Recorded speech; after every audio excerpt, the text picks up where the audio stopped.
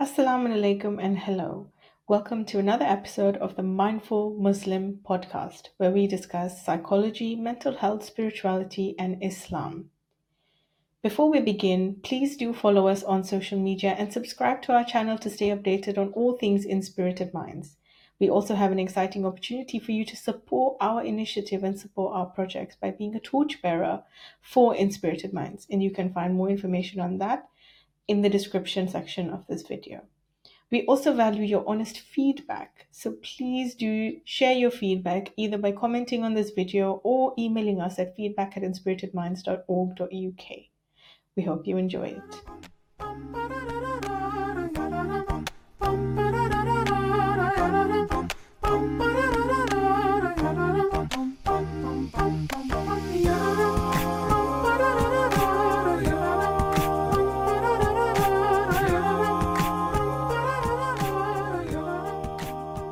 Assalamu alaikum wa rahmatullahi wa barakatuh. Welcome to another episode of the Mindful Muslim podcast, where we are joined by the amazing Mindful Muslimah. Assalamu alaikum. Wa alaikum assalam wa rahmatullahi wa barakatuh. How are you, sis? I'm good, alhamdulillah. It's an honor to finally have you on. For those of our viewers who don't know, can you please tell them just a little bit about yourself? Yeah, sure. I've worked for 20 plus years offline in the community. I was a licensed educator and consultant, and I did many things within the non-Muslim and the Muslim world in terms of education and helping with community building and different types of teaching in that regard. But I more recently came online and I did the podcast, and we created an entire organization. And our sole purpose is to create a stronger identity and quality of life for Muslim women worldwide. So genuinely what I do every day is I come on online in the different various platforms we have, whether our school or our membership or our podcast or just basic workshops. And we help women go from that basic everyday surviving life to thriving as a woman of impact and kind of excelling in our Islamic identity, even though we're in a modern day world. So alhamdulillah, that's kind of what we work on a bit every day. Subhanallah, that's very, very inspiring. We are huge fans of your podcast, especially, Subhanallah. And just, the kind of topics that you talk about, I think they're very, very relevant and really helping to break down the stigma, just around so many controversial issues that people don't want to talk about. So let's talk a little bit about that, about Mindful Muslimah Speaks, the podcast, and your organization, and how you've created it to be such a safe space for women. So can you tell us a bit more about that and how we can access that?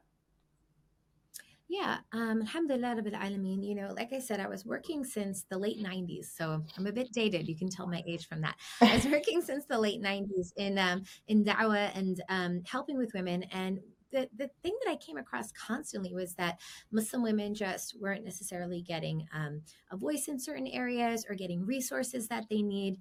There was kind of not realistic always expectations or suggestions. And what I saw slowly by little by little was just women just really getting frustrated, almost like blaming Islam for their difficulties, and then almost sometimes even exiting out of the religion.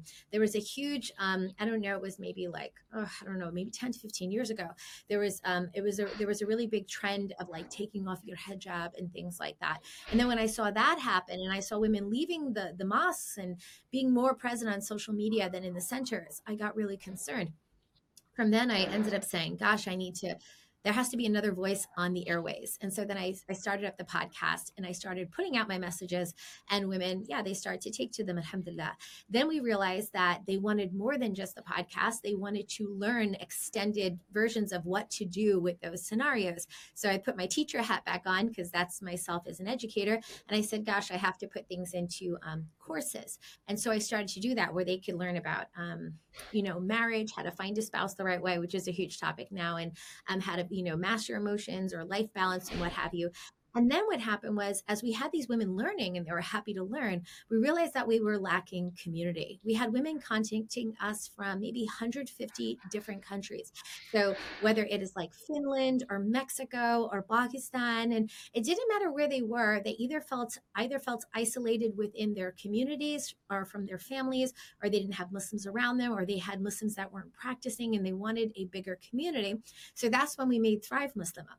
And then Thrive Muslimah, which is our global sisterhood, ended up becoming like all encompassing. So basically, if you enter in, you can learn, you get community support, you get everything all in one place. And so now it's become like a hub where all the women come and have that support they always was kind of existed. And that's where we are now. Wow, that's amazing. Just hearing you talk, makes me realize that this is so needed. Being part of a community, being understood and accepted. Simple things, but they're so, so vital. We did a study during COVID, kind of trying to understand what are the barriers to accessing mental health support during a pandemic, during such a difficult time.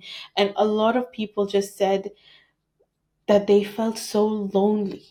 They felt Yeah. so lonely and didn't think that anyone would understand them if they even tried to seek mental health support. Yeah. So it's so, so important, just having that community, having even one other person understand you, and then building on that.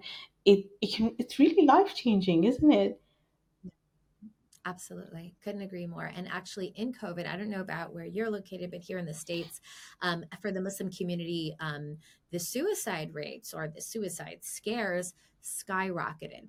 I think what COVID did a little Mhm. bit, without getting too much into COVID, was that it kind of forced us to face ourselves, right? We keep ourselves busy. We're out there in the world, going to weddings, going to work, going to parties, going to whatever it is that we're doing.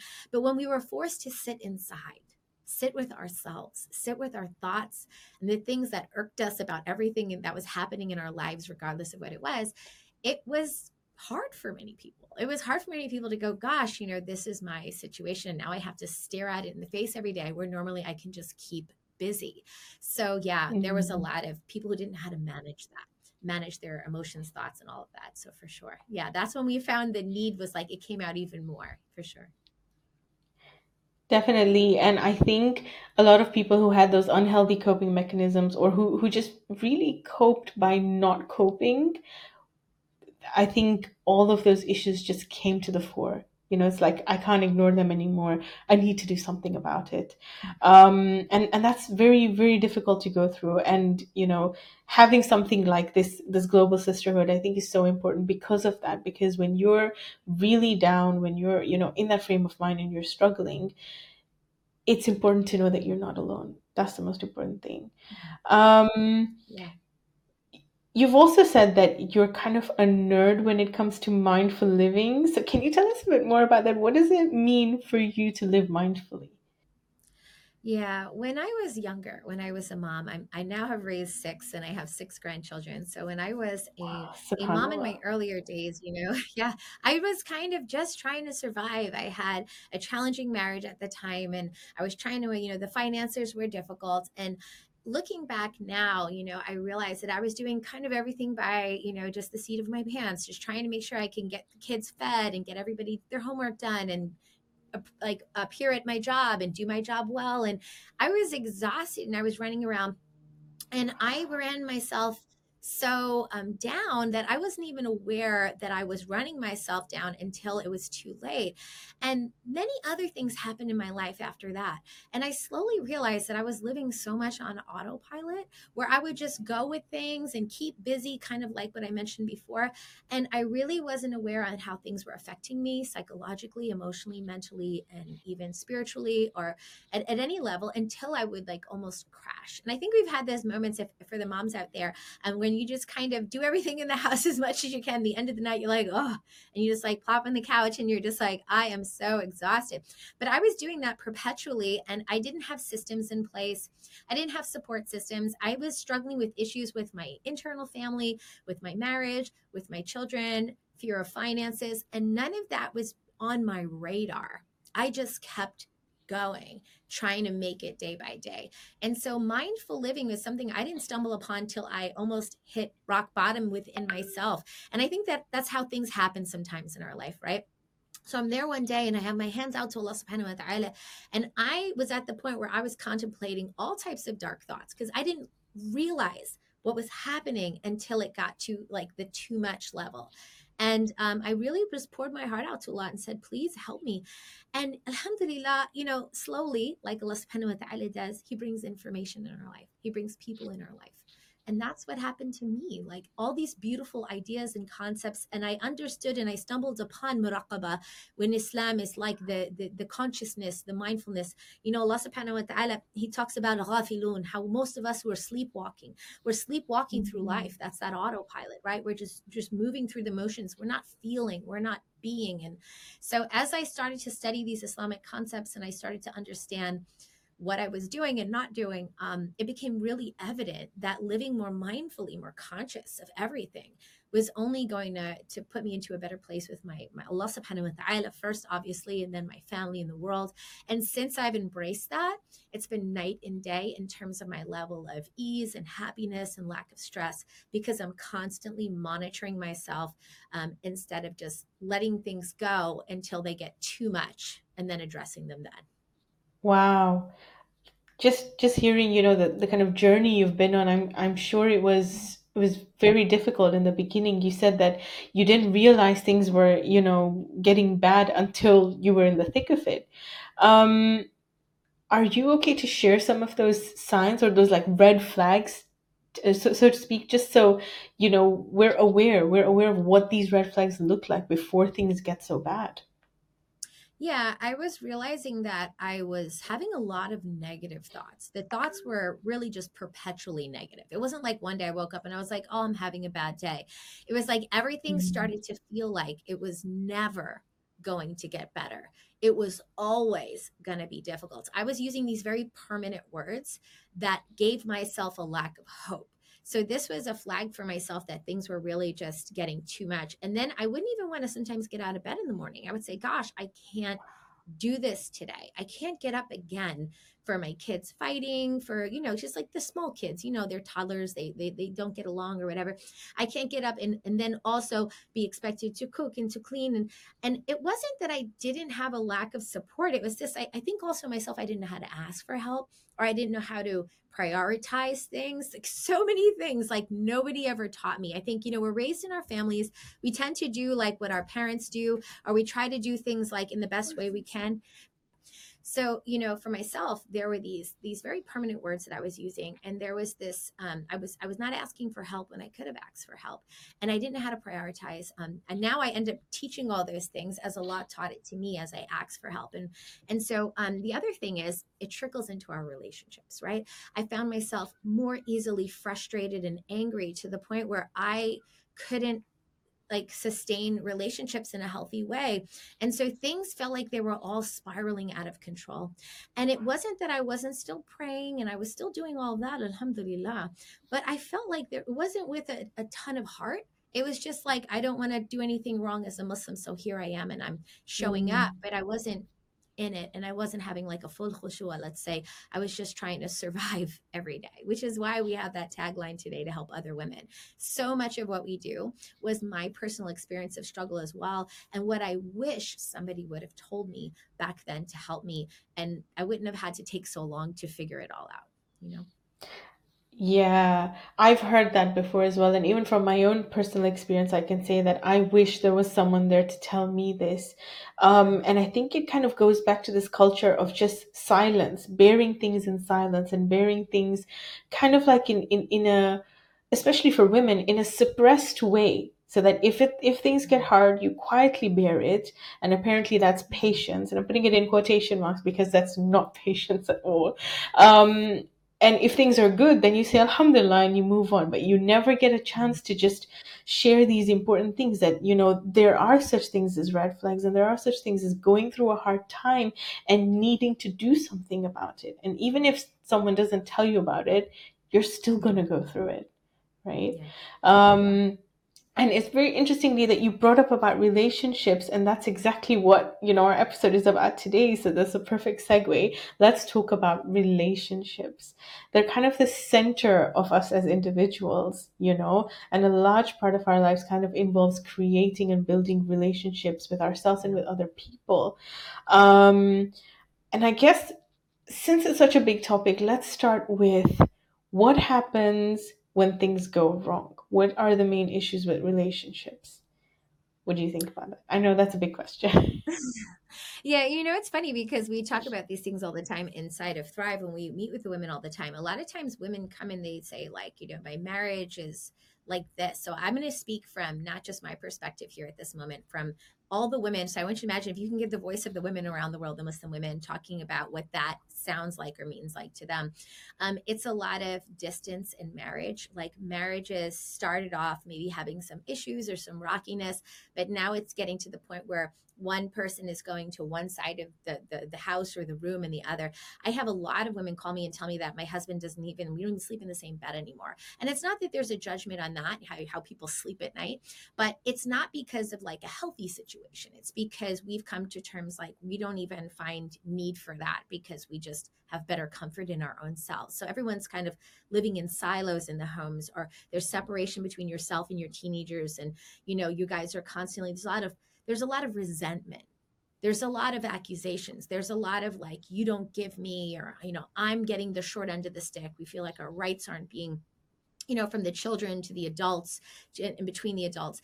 There is so much kind of bitterness and resentment. And then everybody feels a bit slighted. So there's this constant feeling of uneasiness.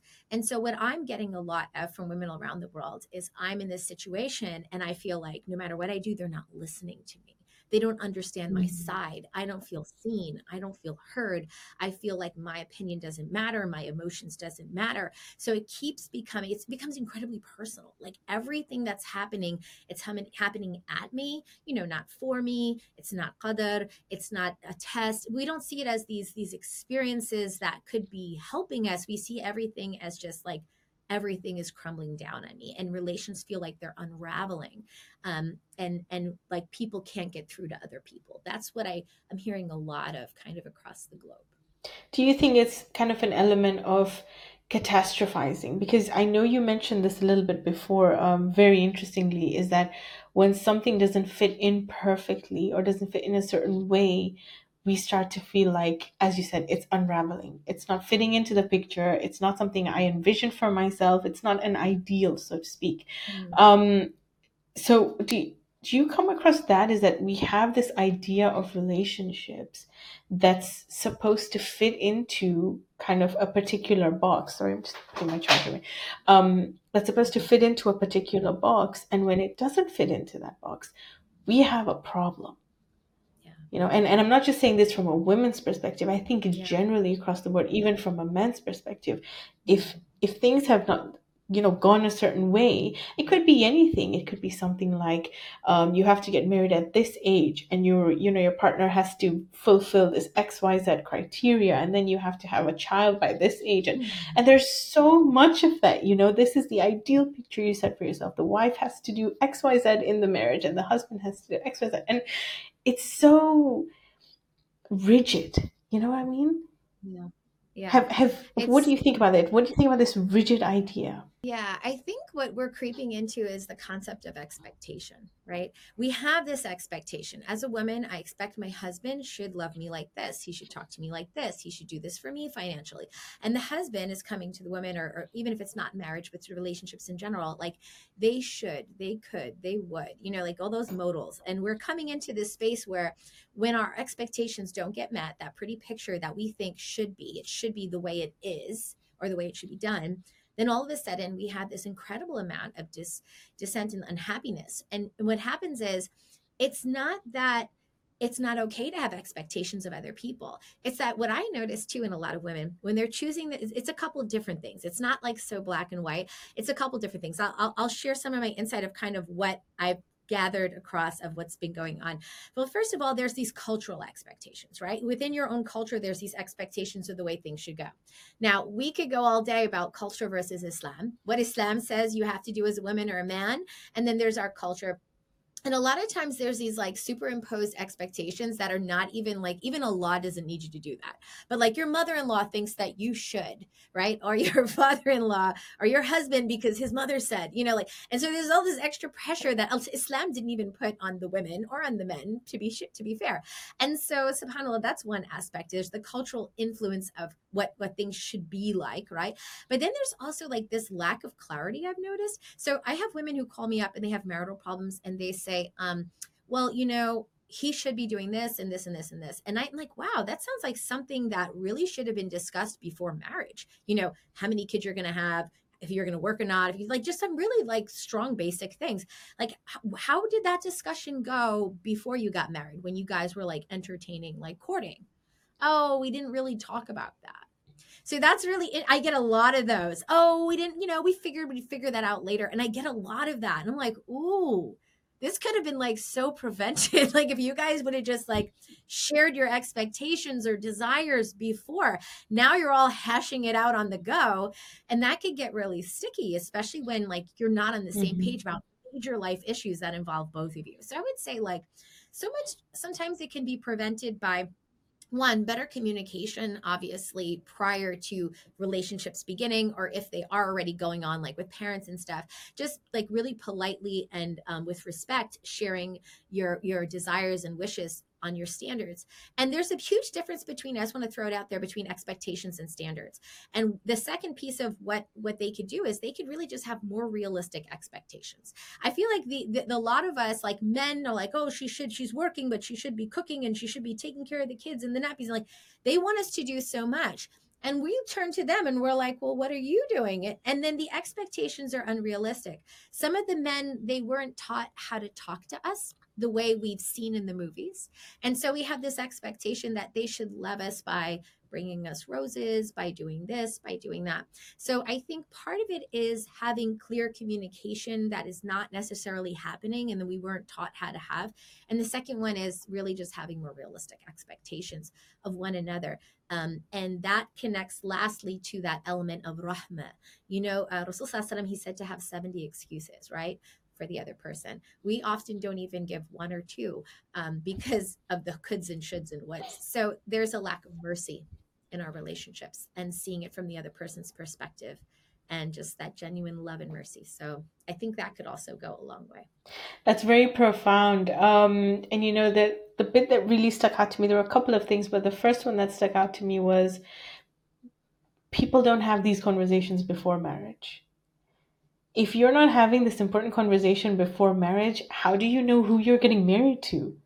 You're spending the rest of your life, you're trying to invest in something when you have, less than 5% of information of what exactly you're investing in. You would never do that in the real world. You would never invest in a company or in anything, in a kettle, in a cooker, in,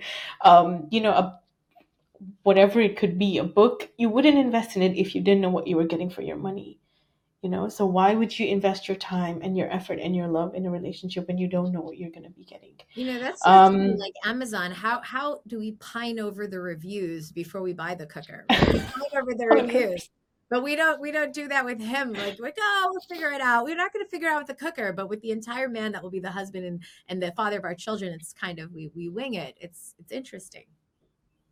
It's very interesting. And some people tell me, yeah, but you can't compare buying something to an experience. But then I tell them, okay, what about if you're going on a vacation? You're definitely going to read up everything about that destination before you go have the experience, right? So Yeah. it's the same thing. You need to have that open communication. You need to know what your future is going to look like before making such a big decision. The other thing that stuck out to me is Rahma. So beautiful, so beautiful. Thank you for sharing that, for reminding us about Rahma. We need to have Rahma not just in our relations, but I think it starts from having mercy towards yourself. Because even Allah says that He leaves 99, parts of His mercy for us. So how can we, you know, stop ourselves from receiving that mercy? And I think when when you're merciful to yourself, automatically that'll trickle into the way you think and the way you live mindfully and your intentions when it comes to relationships, because you'll transfer that mercy to everyone else. So that's really beautiful. Thank you for sharing that. Um, I think we can move a bit to these are the issues in relationships. And a lot of the times when these expectations are not met, when these things, kind of go wrong or do not fit the ideal, then we have a lot of people talking about abuse and toxic relationships, and Mm. I think that's kind of the buzzword of this entire decade is toxicity. What do you think about toxic relationships? I think it's so hard because that word is thrown out so much. You have to make sure you're like defining it right before you talk about it. So I would think like anything to me, this is my personal feeling after dealing with it. So it's not like don't quote me on anything else. It's really just so much of what is almost like really something that doesn't sit well with you, and it makes you constantly question yourself or question your relationship or question God. Like there's certain things that are happening in our relationships that we don't realize how much they are to the core hurting us. Like a lot of women will tell me when they're having a bad marriage, it makes them start to give up on God, give up on Allah subhanahu wa ta'ala. I'm like, where are you making that connection? Well, he wouldn't allow me to experience this is horrible. And the other thing is unfortunately, and I don't want to say this too much, but like a lot of our families, there's a lot of like, remember I referenced it before, there's a lot of like these crazy expectations. There was a family in particular I was dealing with and of a toxic situation where I thought it could be resolved, but the truth is the attitudes of the family members in terms of how much they would follow the Quran and Sunnah in a dispute, it was just so far. And so I think for me, toxicity is also that, like, how close are you to following your own nafs and your own opinions and your own desires versus what Allah subhanahu wa ta'ala said? Once you start to pull into the dunya and the nafs, that's when you're getting into toxicity, because this is out of the natural fitra of the human being and the way they should behave. This becomes self-serving and toxic. So in this particular family, this husband, I guess she didn't know because she didn't ask, he had anger issues. They didn't do enough digging around. They didn't do enough engaging before marriage.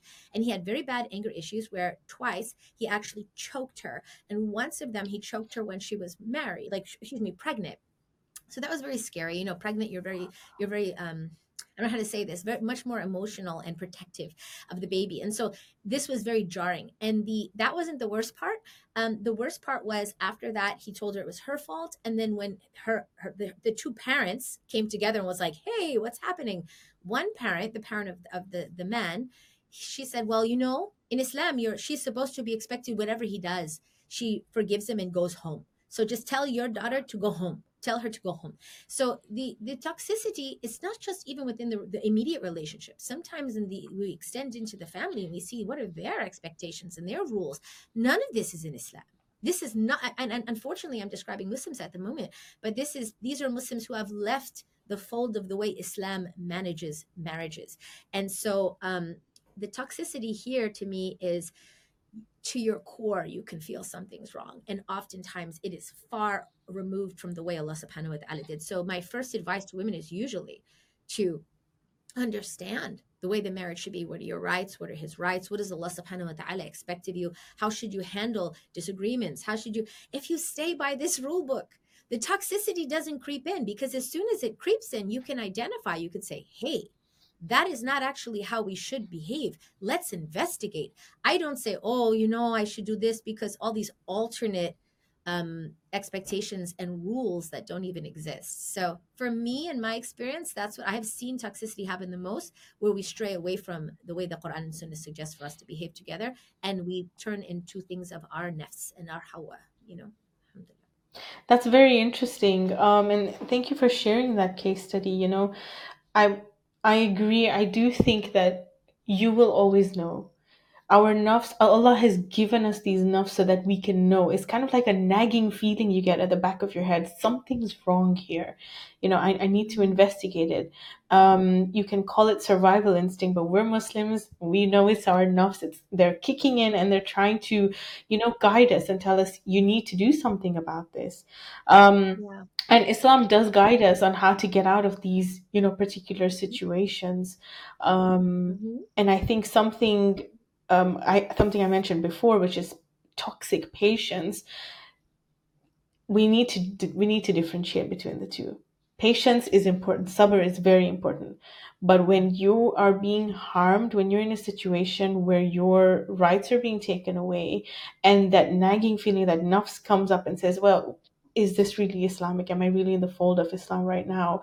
If I'm not, then there's no such thing as patience, right? You do have to act, no matter how mercifully, how justly, how politely, but you do have to act to protect yourself and the people around you. So I feel like a lot of the times when you're in a difficult, especially a toxic situation or an abusive situation, you just start thinking about yourself.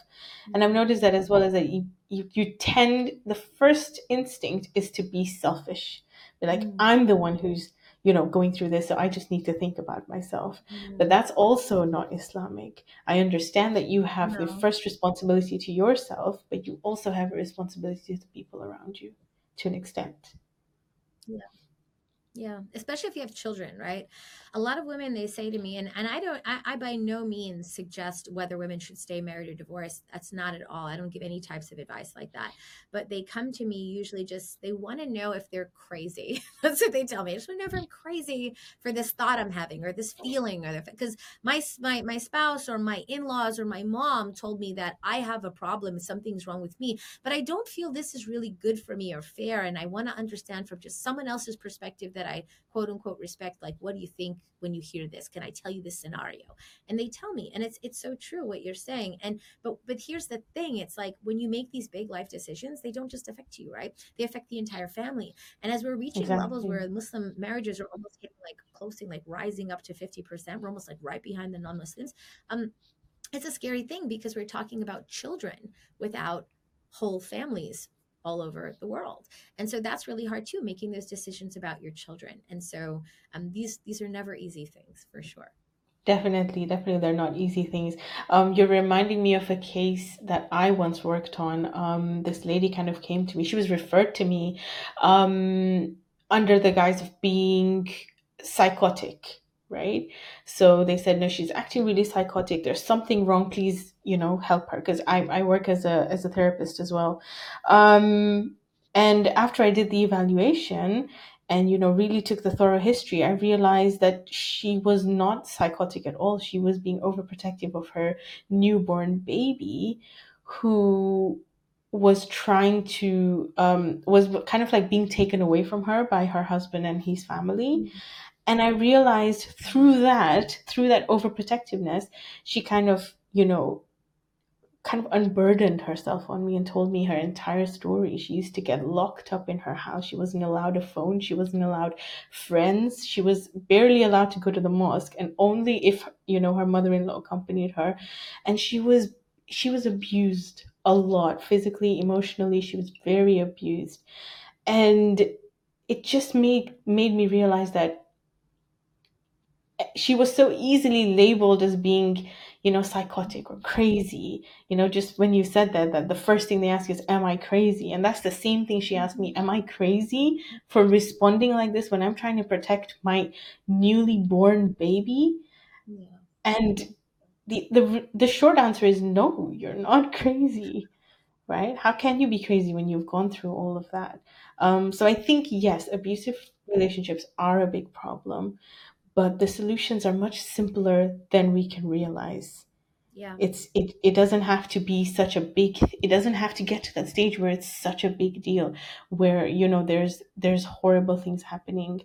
um What about the guilting? I find the women are guilted to stay, or guilted. I'm not just talking oh about physical yeah. abuse, by the way, because there's many other things we could talk about. A lot of times there's a lot of verbal abuse or putting down in general. And you wouldn't say that's like, a lot of people, they don't categorize it necessarily as abuse because, oh, he's not hitting me. He's just telling me I'm not good all the time, or he's just, cursing at me or saying that, whatever it is. And even whether you're in the house with the parents or the in-laws or the husband, I'm not just talking about, one particular scenario, but yeah, I hear that a lot. Like, and then it's like, well, I can't go at, like, it's funny. I was talking to a therapist on TikTok. We did some live together.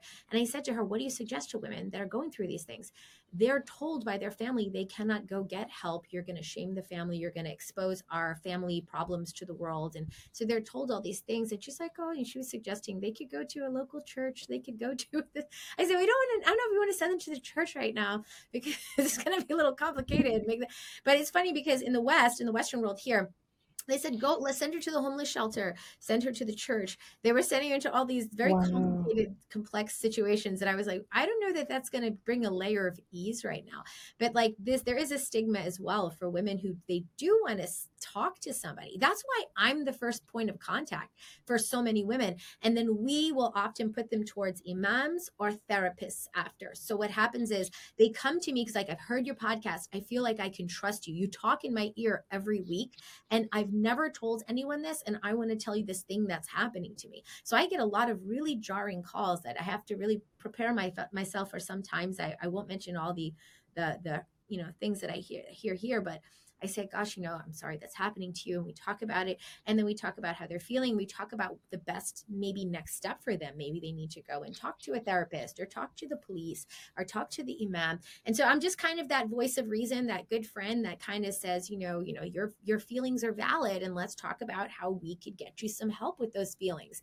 And so that's why, we love that we work with you, and we're collaborating at some level to talk about these things with you, because there's just so much to be said. But I'm really, really hopeful. As much as we've talked about a lot of heavy things, I'm really hopeful because Allah subhanahu wa ta'ala, he will never leave us if we're trying to do it for the right reasons and in the right way. Like, I cannot experience, as much as there is just so much, just how much I feel so much hope and love about the situation. Because as I do this work, I find other groups like you are, just doing this fisabilillah, because we really earnestly love our people and we want to see better. And I come across so many women that come and they volunteer with us in their time, and it just opens my heart of just like the amount of good that is out there if we only tap into it together. So I would say, as much as there is all of that, there's equally a lot of good if we all just join together.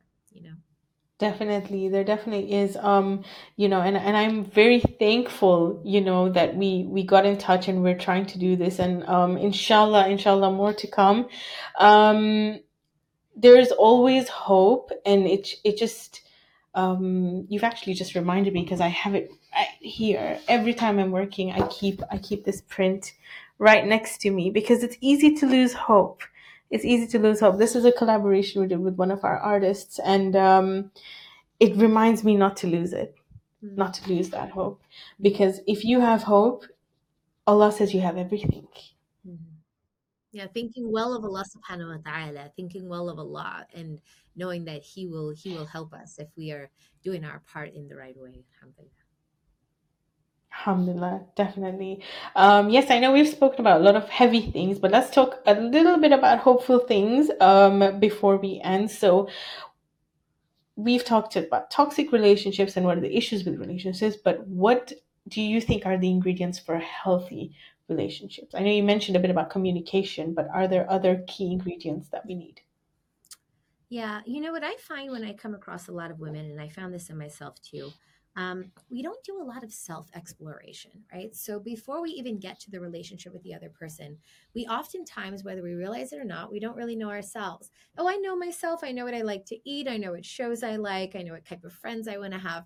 That's not really what I mean. There's like we don't sit with ourselves alone. It's funny because we recently got inspired because we tell women, and that's the other thing. Remember I told you about, like, we give them ideas to the women. I've heard this for years, but we don't give them practical tools and ways.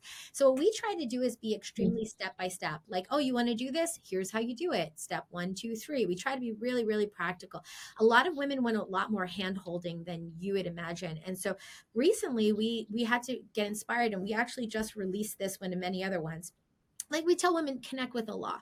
And then they're like, okay, I want to read the Quran. Okay, good, read the Quran. And they're like, they tell me, I open the book, I stare at it, I'm like, I don't know how to approach this. Then I close it and then I scroll on my phone and I go right back to something else. Or I tell them, sit alone with this piece of paper and a pen and journal and write to yourself. And they're like, okay. And like, this is awkward and I don't even know where to start. And then they start with the phone. So a lot of them tell me these things. I feel so guilty. You say it on the podcast, you mention in the classes, but I get there and it's awkward and it's weird. And they like, and I realize that they don't often talk to themselves. As a child, that's one thing I often did. That's the one thing I think that kept me close to Allah subhanahu wa ta'ala. All I did, and I guess no one taught me at the time, it was in the deep night, but I would wake up and I don't know why, about 2, 3 in the morning, I would be talking to Allah and making dua to Allah. I'm talking like 10, 9. I'm not talking like older. And I just continuously did this. And I realized that because I had that constant dialogue with myself and Allah, it got me through so much. So we were recently inspired to make like mindfulness journals with like 365 days of what you could say every day between yourself and Allah. So we did that. We made a Quran journal that literally was like, Wow. here's the thing, fill it in. Like, yeah, we just released these maybe in the past couple months because women kept saying, that's great, but I don't know how. And I can't hold all their hands everywhere all the time. And I'm trying to create some independence and so we made these and they were just like, this is what I needed. I needed to know what to do, what to say. And I had to make them in like, you could do them in 5 minutes because the women are like, I'm too busy. My life is too full. And so the Yeah. big concept that I share with women with relationships, going back to your original question, is this. And that's why I brought this up. This is a concept I didn't get it from anywhere. I guess I formed it after reading the book, The Ideal Muslimah. If you've ever read that book, if you ever read that book, it's a very famous book, and it talks about the chapters of how to be an ideal Muslimah. And it's not that it came up with this; it's just like I had a revelation, let's say, to myself in terms of it. And then there's so much Quran that I realized afterwards that backed all this up, and Hadith, and I just didn't realize it at the time. So I want you to imagine. I think I might have said this before. Like if you take a rock and you throw it in the water, and you have that ripple. Right, that ripple. So I want you to imagine like an inner circle and then another one, another one, another one. Well, Allah subhanahu wa ta'ala, right, He talks about when you rectify your relationship with you and I will rectify the relationship between you and all creation. And that's what I mean. So if I take that inner circle, and before I talk about healthy relationships, I have a healthy relationship between myself and myself and Allah subhanahu wa ta'ala. That's going to allow me to have a healthy marriage, which will allow me to have a healthy children, which will allow me to have a healthy extended family relationships and a healthy place in the community. So a lot of people, when they want to address their relationships and if they're toxic or healthy, they go straight at the relationship. And what I often do is I kind of pivot them and say, before we go there, before we talk about everything he should be doing and you should be doing, how are you doing? How's your self-esteem? How's your self-worth? How close are you to yourself, to Allah subhanahu wa ta'ala? How's your salah? How's everything going? When I do that, almost every time women are like, oh, well, I don't really like myself and I don't really pray as much as I used to. And actually, they instantly, and I said, subhanallah. So if we follow the recipe Allah subhanahu wa ta'ala gives us, that if you rectify with you and Allah subhanahu wa ta'ala, and this is really what I've seen across the board for myself. If I'm struggling in any relationship and I feel it's unhealthy, the first thing I do is I go back to myself. I go back to Allah. I fix that relationship. I make it strong. I'm not talking like long amounts of time. It doesn't take long if you do it with sincerity and, ikhlas. I'm doing that. And now I have a better sight, right? I'm not in a shaky state anymore. Now I look back at that relationship and I can look at it with more patience, more mercy. And I can start to say, okay, then I can approach that person in a better state. Because oftentimes, the way we're talking to someone says a lot about the state of our heart, right? Because Rasul Sallallahu Alaihi Wasallam, he said your tongue and your heart are directly connected, right? That's why we speak so poorly when we're in a bad state of iman and difficulty, and we speak better, right? Dhikr and beautiful words. So I have to clean myself, like clean my mouth, my ears, my eyes. I make my state healthier so I can approach that person. If that person is still challenging, then I have to revisit like, well, what's actually going on with this relationship? Where are the rights? What's the rights of that person? Am I giving them to be fair? So I try to fix the rights I'm giving that person. Notice how much of my focus for that relationship so far is right here. It's not even Mm. there yet. And so I think when you start to do that work, your entire perspective of that relationship tends to change. And for myself, it has, and for many women that we work with. And so for me, I'm kind of in a roundabout way of answering your question. Like, um, a healthy relationship just really starts with the healthy people themselves. And even if nobody taught you this stuff, that's like why we share it today. A lot of us weren't taught that in the mosque. A lot of us weren't taught that in our homes. We haven't seen even Yeah. healthy relationships. A lot of women are like, I don't even know what a good marriage looks like. My mom and my dad, they scream at each other, they run into separate rooms. And every day, everybody just doesn't want to, like, make eye contact and bother. So we haven't even seen good relationships. So how can we have healthy ones? Well, we're not broken. Each time we're born, Allah subhanahu wa ta'ala we have a new experience and a new opportunity, but Allah just wants us to take some action. And that's really what we're helping women do. And I'm sure what you're helping women do is get back to like the best version of themselves so they can approach everything in a healthy way. And so many of the women, I think they do struggle with self-esteem because of the issues in our families. And they haven't been taught about the beautiful opportunities that they have to do in the work in the community and their family, and they're not as hopeful. So we try to reinstill that with them so that when you do that, you will see the ripple of healthy relationships after that, if that kind of makes sense. That's so, so beautifully put. That's exactly the heart of what we do at IM, and that's another reason why I'm glad we're doing this collaboration. You're right. If you can't fix what's inside here, then I'm not going to say it's pointless, but there's little point in doing everything else. And I find so many people, both in my work with IM and outside of it, so many people, so many women who come and tell me they've given 100% to other people and zero to themselves. Mm-hmm. And I ask them, was it worth it? Was it worth giving all of that? Do you feel good that you've done that? Yeah. And 95% of them say, no, not Yeah. really. It's just something I had to do, Mm. you know? So when it comes to that, and then you think about things like khushu and ikhlas, and well, how is that going to come in when you haven't done it for yourself? You haven't Mm-hmm. helped other people for yourself. Mm-hmm. You haven't, given because you want to give, because that is your niyyah. Mm-hmm. So it's a very subtle thing, like I said, a very small, simple thing, Mm-hmm. but it's so important. Yeah. And I love how you've displayed it so picturesquely, like this ripple. Beautiful, beautiful, subhanallah. So we do have to make sure that we're nurturing ourselves and other people.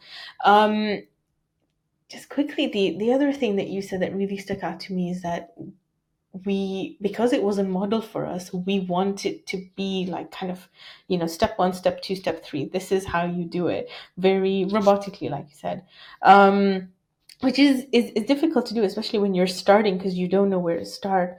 But I based on my own experience, I do want to say that sometimes it'll come naturally, and it wouldn't be the same for everyone. Like, for example, when I was starting to kind of just build or come out of that idea where everything is for Mm-hmm. everyone else and not for me, I would just literally spend, like you said, 5 minutes. I spend 5 minutes a day on the musalla just talking, just telling Allah, this happened today, and then this, and then this, and I felt this about this, and well, maybe I did something wrong, when I did this, and just sharing very honestly, like as if you're speaking to like Mm-hmm. your best Yeah. friend, or your biggest confidant. And it just that alone made such a big difference, to the point where I Yeah. can't not do it anymore now. So it's like building those habits and trial and error. I think that's another thing I don't know if you've come across it, but I always tell my clients, try it. If it doesn't work, you don't have Yeah. to continue. You can try something else. But if it does work, Yeah. you've cultivated a new habit that you can take with you forever. Yeah, I think everybody has what works for them. Like when people watch morning routines on YouTube, like say for example, like, oh, I'm gonna do her routine. I'm like, you don't have her life. Like you don't have her kids, her Definitely. husband, you don't know what's going on behind the scenes. So what I tell women instead is like get inspired by those routines, but don't do them that exact way or feel that that is what good looks like and I should be doing that or anything like that. I said, like, for example, like you just said, let's pretend crying into the musalla is the best way for me to connect with Allah. Let's say another person, it's reading Quran and feeling my heart feel full. Another person, it's reciting Quran 5-10 minutes a day. Another person, it's writing letters to Allah subhanahu wa ta'ala, how much I love him in the struggle I'm having today. Allahu alam, once you start, like you said, just try, you will find. So for me, that's exactly what I did, right? I kept until I know what's good for me. And so I tell women is like, most of us, we just want it to be so perfect, or we just think it should be great the first time. First of all, you have to have a little bit more patience with yourself. You have to, like, Yeah. even sometimes when I tell women to journal, I'm like, listen, journal 5 minutes a day in the morning. You're gonna, like, a morning priming. I tell them you're gonna learn so much about yourself. And I have specific things. I have like this, whatever, free PDF. And they're like, yeah, I did it for 2 days and then I gave up. I said, look, do it for 7 days, just 1 week. Can you commit to your own self for 1 week? And then I promise you, I want you to go back. I want you to look at your entries. You're gonna learn a lot in the patterns of your speaking to yourself about yourself.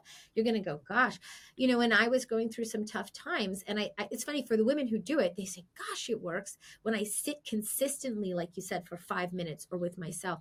And some of them were like, you know what, when I'm in a bad time, I go back to my journal or my place where I, have it recorded.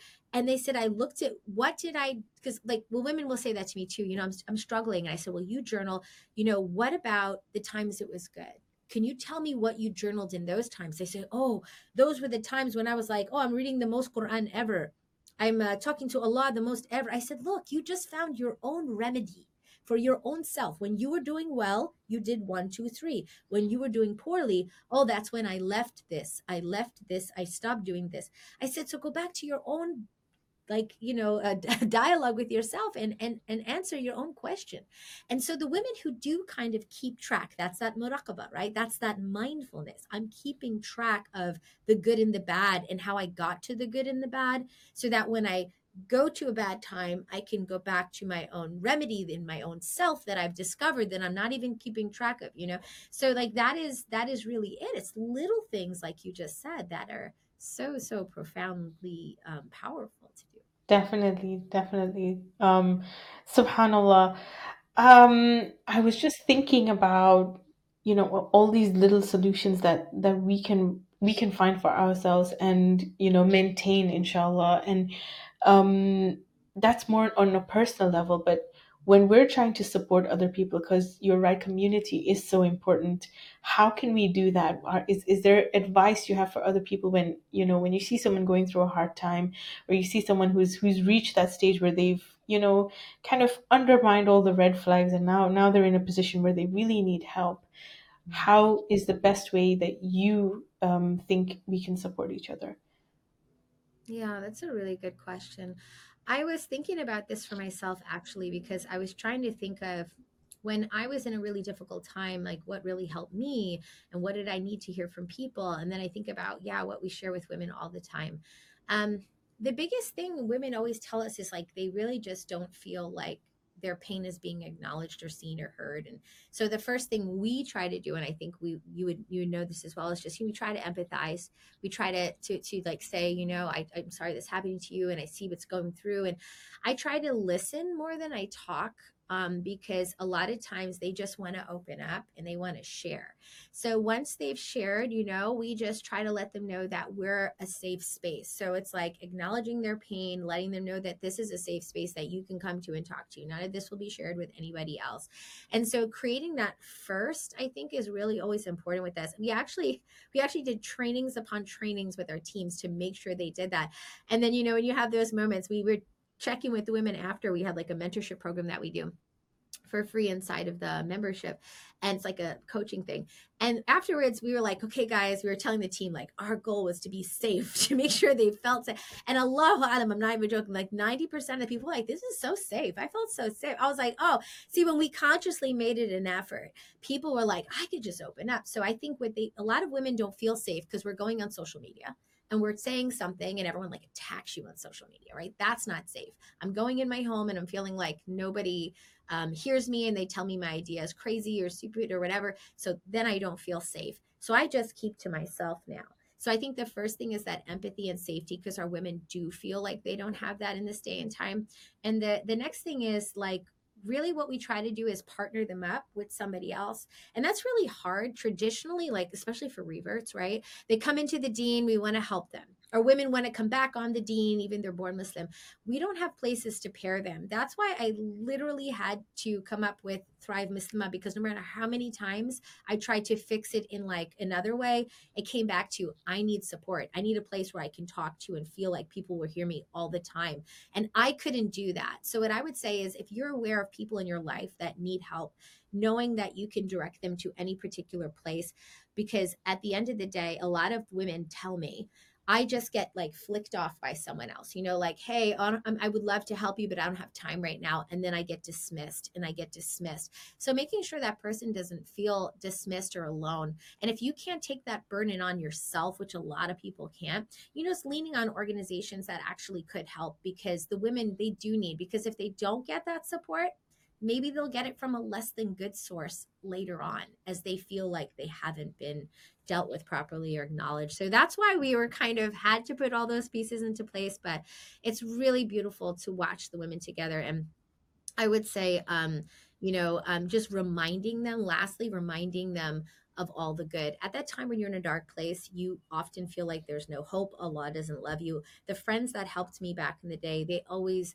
were sending me beautiful Quranic reminders, hadith, keeping that positivity in those reminders. Like, even if that's all you can do as a friend or a family member, it can go a long way. You'd be surprised. Alhamdulillah. Subhanallah, thank you so much for those very, very important pieces of advice. Agreed. I do think that there's a lot we can do for other people. But most of the time it's the small things, it's the simple things, like just listening. I often say that if you find yourself in a situation where someone's venting to you or someone's telling you what they're going through, and you're not listening, either you're talking more or your mind is somewhere else, then maybe you need to vent as well. Maybe it's because there's something there that you need to, offload, or you're struggling. But if you're able to listen empathetically and compassionately, and there's someone who is able to listen to you, then you've already found that support. That's kind of like the first step. It's the easiest thing to find, if you're looking for it, subhanallah. So Yeah. Well said. definitely, it's easier. It's easy to do, simple to do. We just have to do it mindfully and intentionally. I guess then, just kind of to round up, is there any advice that you would like to give to, our listeners, people who are going through a tough time, especially in their relationships?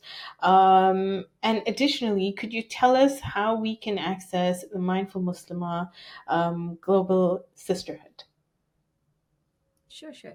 The thing that, and I was thinking about this because we have a free book club actually, that's going on right now. We were just talking about this. We were talking about difficulty and struggle and how we approach it. And it's just remembering that every single event or issue in your life has an absolutely divine purpose. We oftentimes are so focused too close. And if we zoom out, we can see that that one event is carrying you to some beautiful way that is going to actually be better for you. And what we did, and I'll give you an example of how you can do this. If you like, I would love to look at it in a better way, but I can't. Is this: we had women talk in the book club that we were doing about, I asked them this actionable thing. I talked to you about the hand holding. This was one of them. I said, okay, you can't think of your bad scenario any other positive way. Let's try it out. Let's look at something previous, like how the Allah subhanahu wa ta'ala did in Surah Ad-Duha with the Prophet, peace be upon him. He said, weren't you an orphan and I took care of you? Weren't this? So he took this horrible thing, being an orphan, and he said, but didn't this good come out of it, right? So we looked at a horrible time. I said, what was the most horrible time? And then I used myself as an example because I often have to model for them. I said, and I want you to pick the best times in that horrible time, the best parts about that horrible time. And that sounds so strange, but hear me out. I said, okay, my divorce. For me, my first divorce, I actually asked for divorce. I wanted the divorce. I didn't feel, I did all the stuff, like I said, I got inside myself and I realized, and I looked at my relationship again. And I was like, this just isn't good for me. And then I figured it all out. And I'm not a huge advocate of what to do one way or the other, but for myself, that was my story. And so what happened was I looked at that and I said, gosh, I could really say I'm broken. I'm a divorcee. That was horrible. I'm now happily married, alhamdulillah. But I could do that and I could victimize myself and I could use it as a really heavy piece of my life. But instead, I'm going to think of the best parts. Okay, the first one was, alhamdulillah, actually, I learned the most about Islam and the Quran during that time because as I was searching for answers, I actually was like eating up a lot of books. And so, alhamdulillah, that was actually the most beautiful growth Islamically, deen wise for myself, even though it was so hard. Number two, actually, Allah subhanahu wa ta'ala sent me so many good, supportive friends in that time. The circle I have today, like, X amount of years later, over a decade, is actually those friends that Allah sent me. So He sent me a lot of aid. I was surrounded by support. And the third one was, I think I learned my internal voice and strength. I was such a people pleaser, such a pushover at that time. And I learned how to speak up for my feelings and my rights. And today, I literally do that and I help other women to do that. So it's been a perpetual gift, not just for myself, but for anyone I touch. So alhamdulillah, I could say that that event that could be so horrible was actually so beautiful and amazing. And I now see the bigger picture of how that's helped me have healthy friendships and better understanding of Islam and being able to help other women. So I now see that immense purpose in that event. I don't know if that helps, but that's what I did. So if you want to try those out for yourself as a listener right now, you want to say this really hard time I'm going through, what are the best things about it though? And if you can't see it all now, that's okay. But maybe you just will a little later on if you keep looking back. And if you want to even practice with a previous really difficult situation, I think maybe you want to start there. It's profound. When you put the dots together, you're like, Ya Allah, you have a beautiful plan. And everything you've done for me was always for me, not against me. It was always in my favor if I only opened my eyes to look. And so I would say definitely doing an exercise like that or perceiving things the way Allah suggested to the Prophet, peace be upon him, and looking back for the good has really, really been helpful for me. And I hope it's helpful for other women. Wow. Just, as you were saying that, I was trying to apply that as well.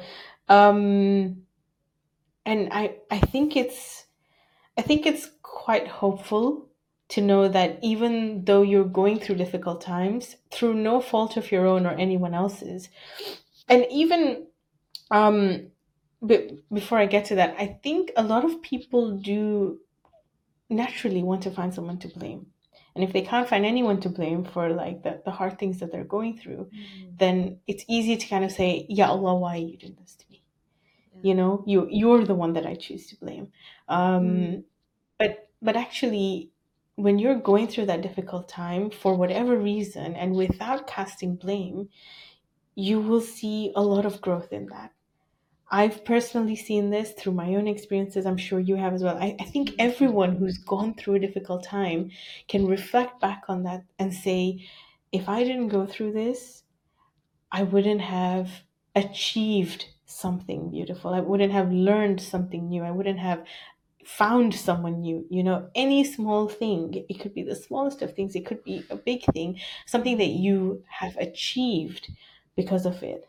But going through that process is always hard. And I guess that's what we call growing pains. When you have to grow, when you have to Yeah. change, when you have to go through some kind of transformation, it's not going to be painless. No, it's always uncomfortable, but it's in that discomfort. Yeah, no, in that discomfort is where we grow. When we're having none of that, that's where we kind of stay stagnant. And most of us, we want better change. And my advice with that pain of that growth is this. Would you rather have pain for being stagnant and staying, not knowing if it's ever going to change, or would you rather have pain in the growth process of things getting better by you doing things that might be a little bit out of risk or out of the norm for you, but at least you know it's on the way up and it's going to be better. That either way you're going to have Definitely. pain, but wouldn't you want a positive pain that is leading to something better? So I encourage women with that. Like this is going to be like going to the gym, right? We're lifting the weights, but I know things are going to get better, as opposed to like sitting on the couch with the chips and things are going to grow other ways. So alhamdulillah rabbil alameen, may Allah subhanahu wa ta'ala make it easy for all of our women. Just takes a bit of effort. Oh, I didn't answer your second one. You asked me how Definitely. to access the sisterhood. It is Yes, Thrive yes. Muslim. Please tell our viewers.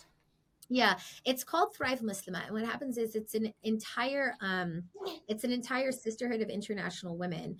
And what happens is we partnered up with a company that allowed us to put it on an app. So if you go to the Apple store, you'll find it there. But it's not just like an app. There's real people. There's like live events where face to face, kind of like how I'm in camera now. And even sometimes we'll do live meetups in person when the opportunity arises. But we do live classes all the time. There's tons of mini courses in there. It's not just myself, it's other famous speakers and qaris and muftis that I've particularly asked to speak about women's issues. So there's female speakers, male speakers, but then with the actual sisterhood itself, it's obviously all women. Alhamdulillah, and the coaching and the mentorship, I think we have like a $300 coaching program for free for everybody inside. And what I literally did, it's funny as we're having this conversation, I'm literally in the middle of finalizing now, is because of the hand holding I told you women wanted. Before, we used to have like libraries of courses and things, and we've now made it into levels, level 1, 2, 3. So you literally can Okay. walk in the door and start a journey and go at level 1 of self-awareness and understanding and baby steps for those overwhelmed women into deeper and deeper and deeper learning at whatever pace you want. So we literally made it more step by step now. So it's something the women are really enjoying. And even in level 3, we have it where they could access all of the courses I've ever made. So a lot of the women are really enjoying that new step by step. But for sure, there is just, and it's totally free to try it. By the way, it's not necessarily like you have to, dive in and say, I'm not sure if this is for me. Just try it out if you want to. And alhamdulillah, I'm sure we'll share the information or links with you. But if you look it up, Thrive Muslimah, Yeah. that should be it. And yeah, we hope it continues to benefit women worldwide. I mean, we hope so as well. There's always help if you need it. Mhm. And I think that's why organizations like yours and ours exist, is to make sure that there's always help.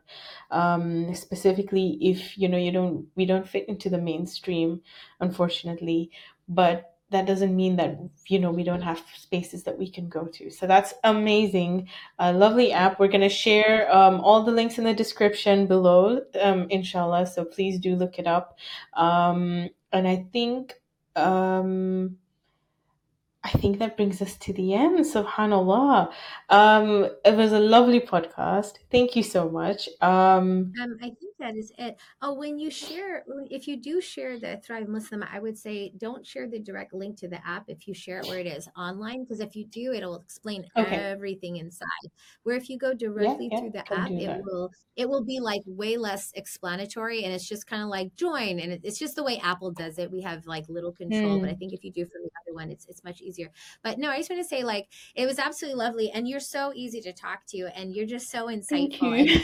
honestly, like Thank you you. can build on every idea I put forth. So it's just really lovely to talk to you. I don't find that always. Subhanallah. I wish I did more often, but no, really, really, absolutely lovely. And we Yeah. love the work you do. Thank And you. it's just, we need more of that in the world. So just thank you so much for all that you do. Jazakallah khair for joining us. We hope you benefited immensely from that episode, and all the relevant links that were discussed during the episode should be in the description below. Please don't forget to like, subscribe, and share this video. We appreciate your feedback. If you have any guest recommendations or topic suggestions, please feel free to email us at podcast@inspiritedminds.org.uk and let us know your thoughts. We're a volunteer led charity and we rely 100% on donations. Every single penny goes a long way to support people who are struggling with mental health problems.